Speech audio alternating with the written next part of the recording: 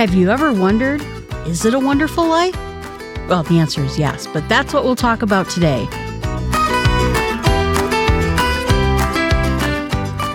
Strange, isn't it? Each man's life touches so many other lives. And when he isn't around, he leaves an awful hole, doesn't he? Clarence the Angel, It's a Wonderful Life. Last year at this time, episode 67 and 68, I talked about Christmas movies and a New Year's movie. And we're going to continue that tradition by talking about the movie It's a Wonderful Life. For those of you who don't know, and you can tell why I'm going to like this movie, because it's an alternate time movie, just like Run Lola Run or Sliding Doors or some of the other movies we talked about in the recent weeks, is there's a good man named George Bailey. He comes across hard times and he wished he was never born. And he's given a chance and an opportunity to see what the world would be like without him. But the story goes a lot deeper than that. The story goes over why this man, George Bailey, is a good man, and why this other human being named Henry Potter is a bad man. And it's not this clear-cut thing. There's very nuanced ideas about why each of them have a different story. Of course, Henry Potter's a rich guy, but that's not why he's a bad man. He's a bad man because he will go through hook or crook to make what he wants to happen happen. He'll cheat people out of things. He had the opportunity to tell someone who lost $8,000 that he had the money, he found it. He didn't do that because it didn't help his purpose to do that. He also felt like he could go around keeping everyone under his thumb, basically dangling the good things of life just out of their reach so they could never have it. And while he has an entire town under his thumb, he can rule with an iron fist, do what he wants to do. And then lastly, when he doesn't get his way and he can't figure out another way of getting his way, he tries to pay people off. So George Bailey is the counter of this character. Here's the story of George Bailey. Good kid, saved his brother. He also saved the local pharmacist from making a terrible mistake. He could have just washed his hands of the whole situation. Oh, I know, it's complicated. The guy just smacked me because I tried to tell him the truth. I'm just out of here. But instead, he persisted because he knew what was the right thing to do. He helped his family. He was there to be with his family. And when it came down to it, he was given a choice. He was on the verge of leaving this town behind, seeing the world, seeing great things in the world, and then going to college and building big things. Is it to say that any of those things are wrong?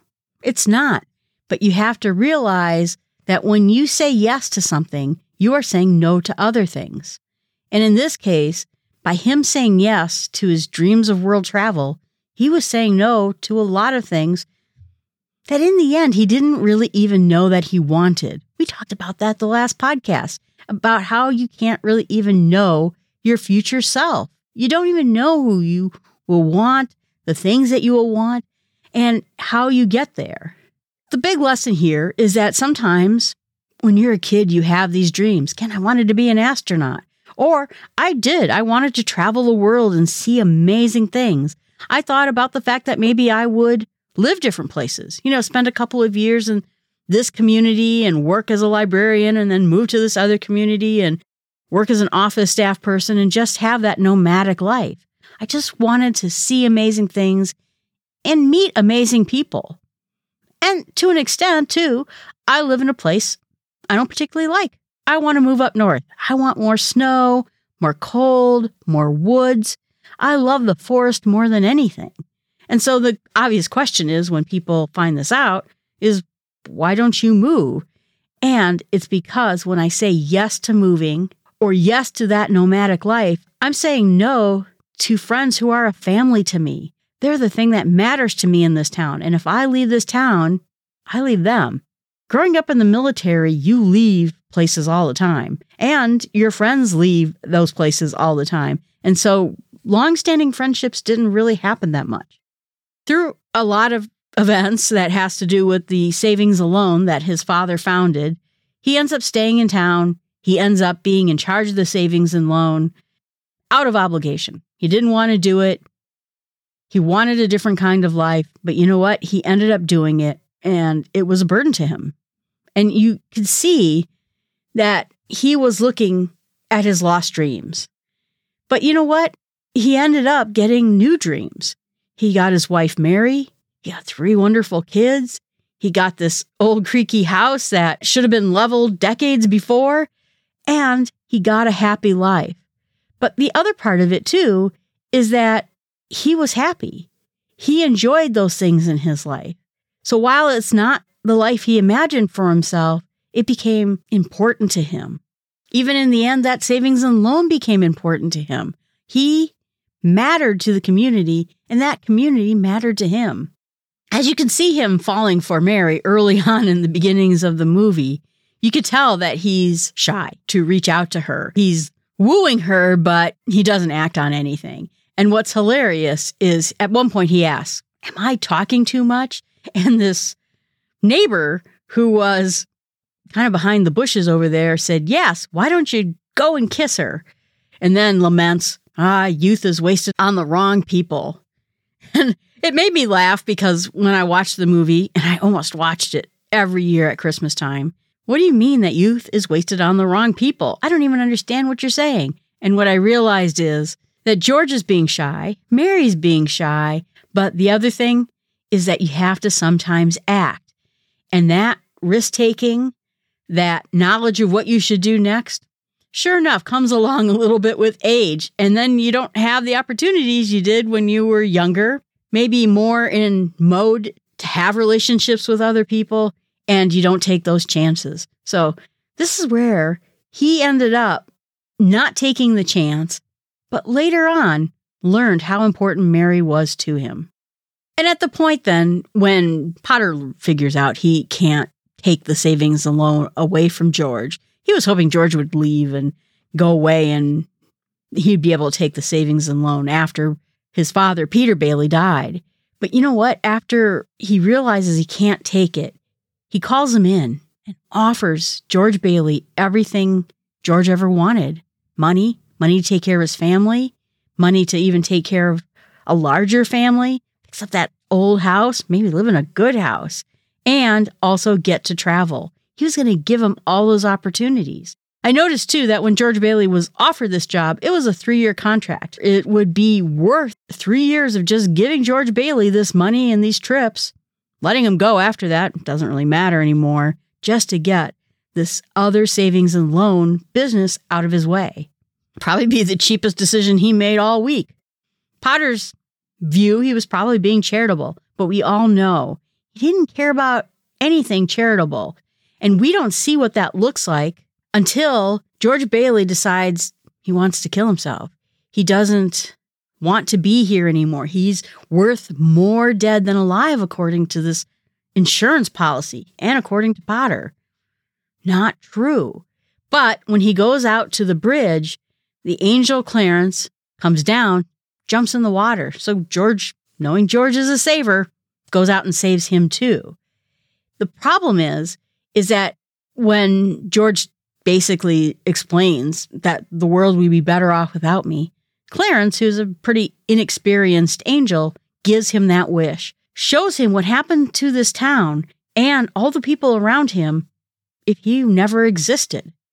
And suddenly you realize that not only did George keep this town from being completely owned by Potter, being renamed Potterville, having him own everything, every building, every major business, the only bank in town. Boy, there's a lesson in there about monopolies. But having a choice made all the difference in that town.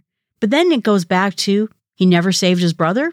Therefore, his brother never saved his fellow troops in World War II. He never got to marry. And amazingly, Mary ended up never marrying anybody. Ended up having to wear glasses, too. I'm not sure how the glasses happened, but because George wasn't there, she wore glasses. Everyone in town was worse for it. The people didn't have homes. They didn't have the family stability a home helps with. And the town becomes crass. Everyone in the town becomes obnoxious.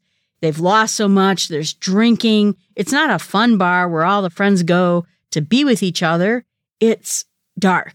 and people go there to get drunk. And the town itself is down on its morale. It doesn't even have any joy left in it. This is a town that exists without George. And to be honest, Potter's the same. He doesn't change. He doesn't realize he has everything he ever wanted in life, but instead owns everything in life and probably still wants more. He is an unchanging individual who will not lift anything to redeem himself, to change his life. And that, in the end, I think is the point of the movie, is that George doesn't see the impact he makes, how many lives he touches. And we don't see the lives that we touch or the impact that we make either.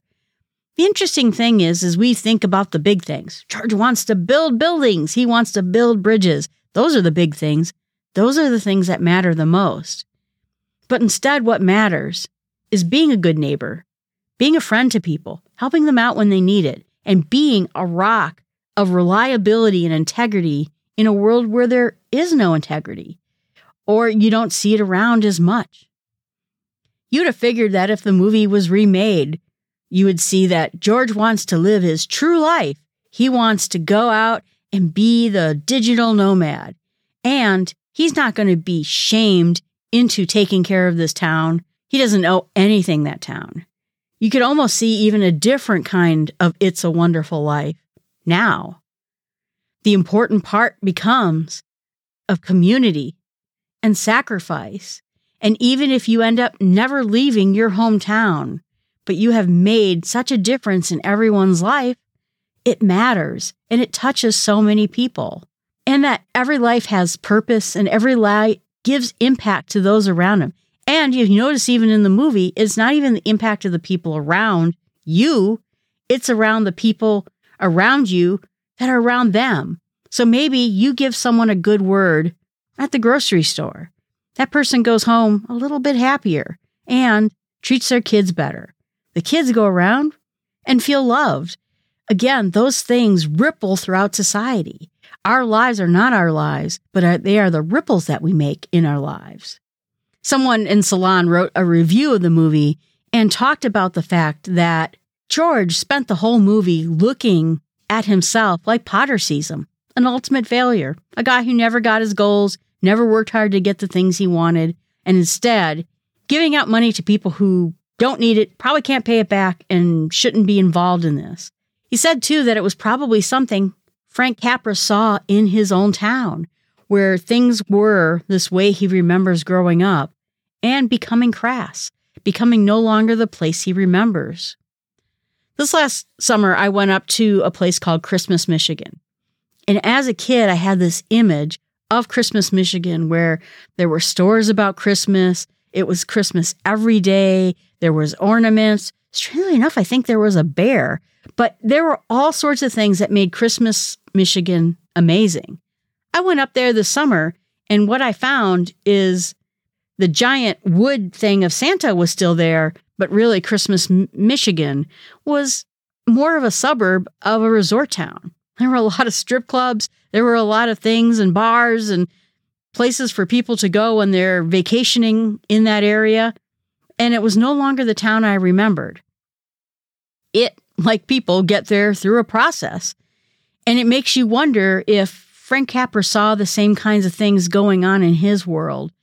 And it's not so much that George is seeing a town without George. In fact, George sees the town because there is no George Bailey who is saving these towns and keeping them Bedford Falls instead of turning them into Pottervilles. He suggested that basically everywhere is a Potterville now. That seems a little bit harsh. I understand where he's coming from, but what can we do then to keep our towns from becoming Pottervilles? First of all, I think that we have to, again, realize that every life has an impact. We have to look at the fact that every life we touches other lives too. I think when it comes to George getting Mary, we have to remember that sometimes we have to take that risk to reach out to other people. The next lesson is that sometimes your childhood dream doesn't come true, but the dream you get is even better than you imagine. Clearly, George was a person who needed a community as much as a community needed him. And if he was out there in the world, traveling and seeing all the wonders of the world, he wouldn't have anybody there on his side. Sure, he would meet people along the way, but in Bedford Falls, not only did they have him, but he had them. If you are under a time of great stress, watch what you say. He lashes out at his family. Wasn't great. He did apologize, but at every point, every human being needs a little bit of grace and a little bit of forgiveness. As he gave grace and forgiveness to the people who owed him for businesses, when there was a run on the bank, he helped them out. A little bit of grace and forgiveness he gave to them came back to him. The next lesson is that a new story or a way of framing what's going on in your life can make all the difference. Nothing changed in the end of the movie because he had this trip with Clarence about what this town would have been like without George. Nothing changed but George. George had that experience, and suddenly, by seeing what had changed, he decided he wanted it all back. Possible jail time, debt, all the problems he had before. He wanted his life back. He wanted Mary, and he wanted his kids.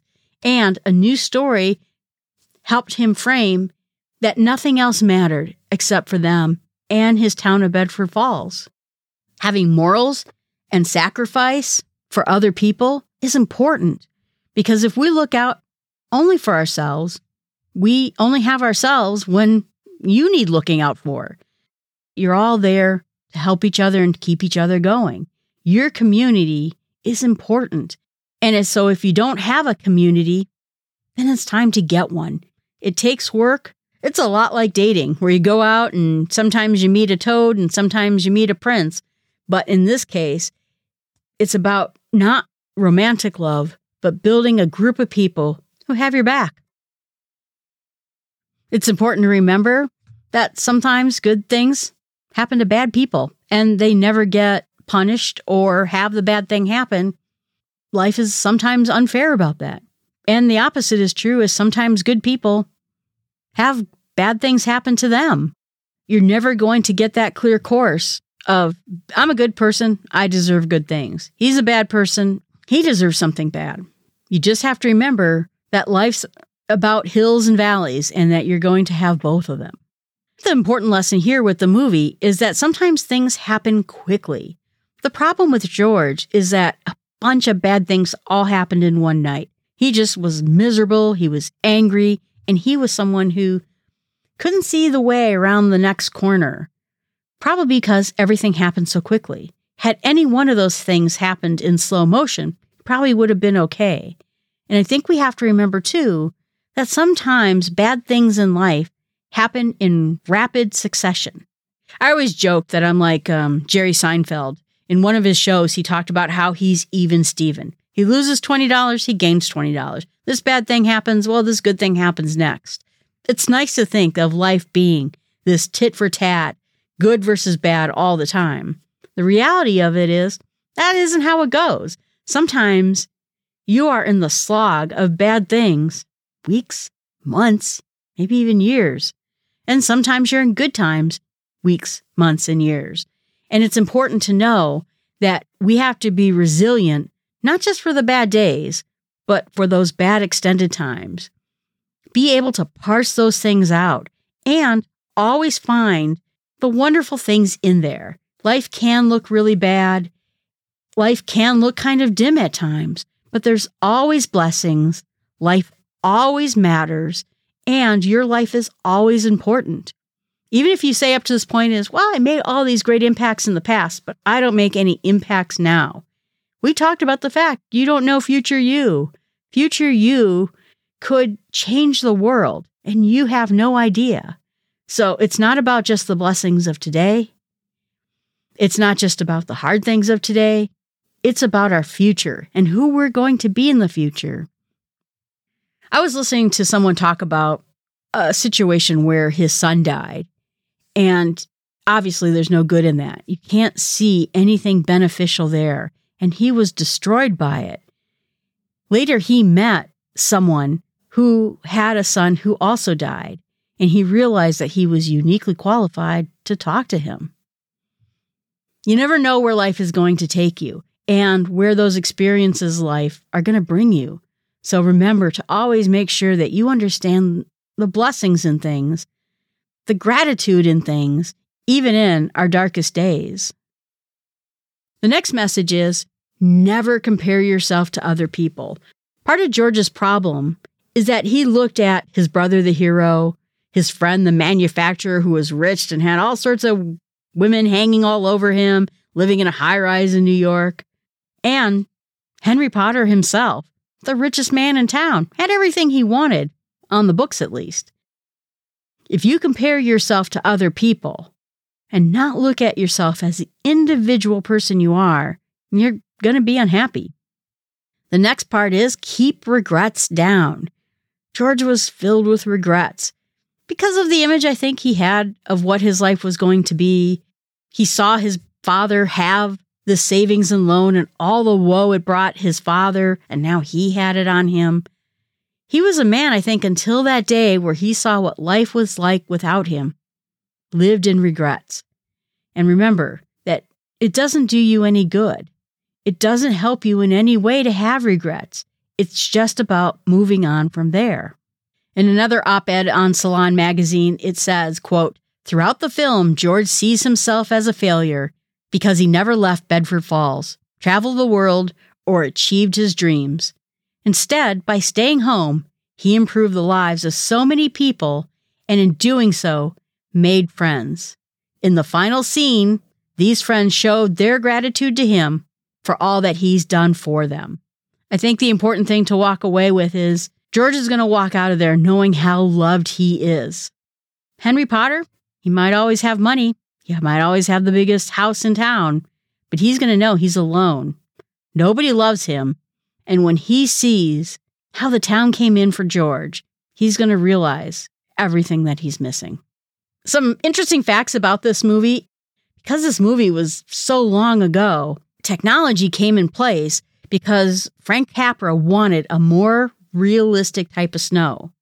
Before this movie, cornflakes, cereal, was painted white and dumped out of a box. That's what made snowflakes. He didn't want the crunch because when the snowflakes landed, it made a crunchy sound. So Frank Capra had ivory soap flakes, that's soap, shaved into flakes, a few ice chips in there, and foamite, which is related to what's inside of fire extinguishers. He said that when you see that Clarence jumps into the water, some of that water is sudsy, but that's because of the soap. I think it's great. You know, it still looks pretty bad in terms of what real snow looks like, but I think that it's impressive that they tried 2 new technologies in order to make this movie. Seneca Falls, New York always claimed that it was a town that Frank Capra had in mind because he visited there in 1945, so they have the museum of It's a Wonderful Life and a festival. There's some other towns out there that will not agree with this statement. In fact, there's a town that's not too far away that says, no, that bridge he jumped over looks just like our bridge. So it kind of goes along with what I was saying last week about the song Imagine. If we didn't have countries and borders, we would fight over which town It's a Wonderful Life was built around.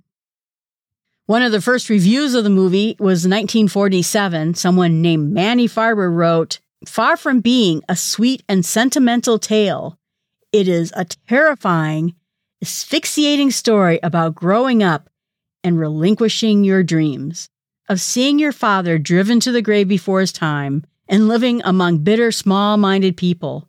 Whew, I don't know about that. I think the movie is delightful. It's charming. It's heartwarming.